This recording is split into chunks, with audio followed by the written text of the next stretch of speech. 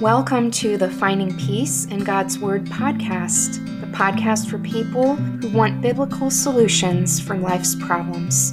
I'm your host, Sarah Geringer, Christian author, speaker, artist, and creative coach.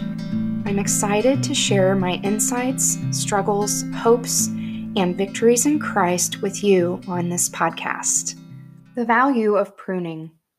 Like plants, we benefit from the value of pruning. God wants to prune us for greater growth at different seasons. Here's what I've learned about pruning in my garden and my spiritual life. The art of pruning. When my hydrangea bushes didn't bloom well one year, I consulted my gardening manual for answers. Turns out, my untimely pruning caused their decline. Pruning shrubs is a particular art. Some shrubs, like my spirea, bloom best when cut all the way to the ground in early spring. Other shrubs bloom on last year's wood. If they are trimmed too early, they won't bloom, like my hydrangeas. Still other shrubs, like lilacs, bloom best if only part of the plant is pruned and the rest is left to grow. Perfect timing for pruning. When I reflect on past seasons in my heart's garden, I see correlations to the perfect timing of God's pruning shears.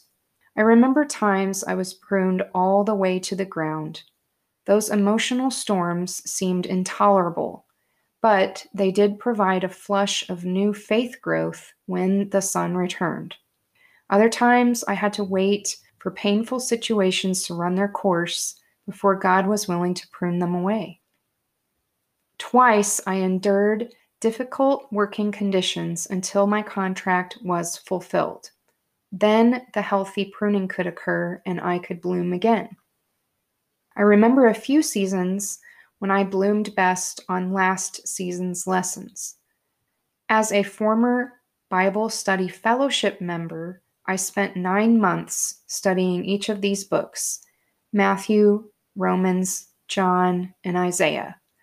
The lessons I learned carried me through the next life seasons and inspired more blooming. The fruit after pruning.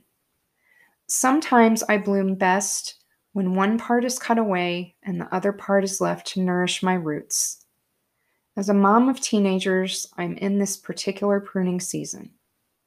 I have to let go of my children a little more every day, yet I have to keep my roots strong in my relationship with God so I can continue to nourish my children's spiritual growth as they turn into adults.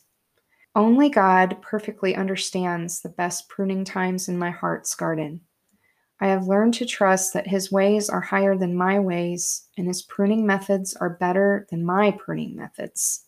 I may not always understand His timing or His methods, but I do trust that God is wise, good, and holy, and He always wants the best for me. God is pruning me so I will bloom more beautifully and produce greater fruit. We can meditate on Jesus' words about pruning in John 15:1-3 NLT. I am the true grapevine, and my Father is the gardener.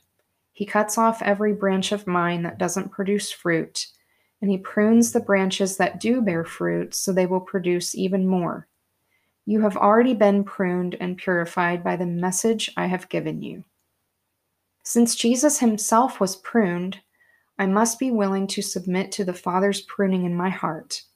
I am glad God chooses me to be pruned so I can bear more fruit for His glory. Questions for reflection.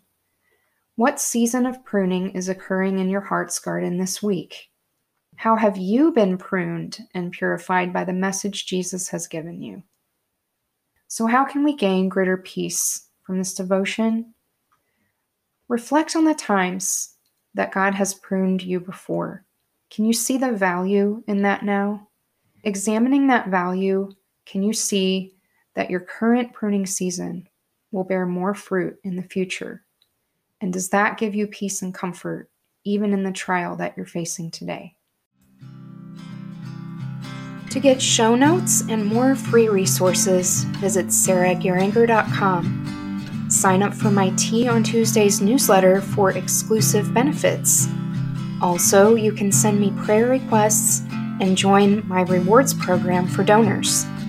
Until next time, remember that you can find peace in God's Word for every problem that you're facing.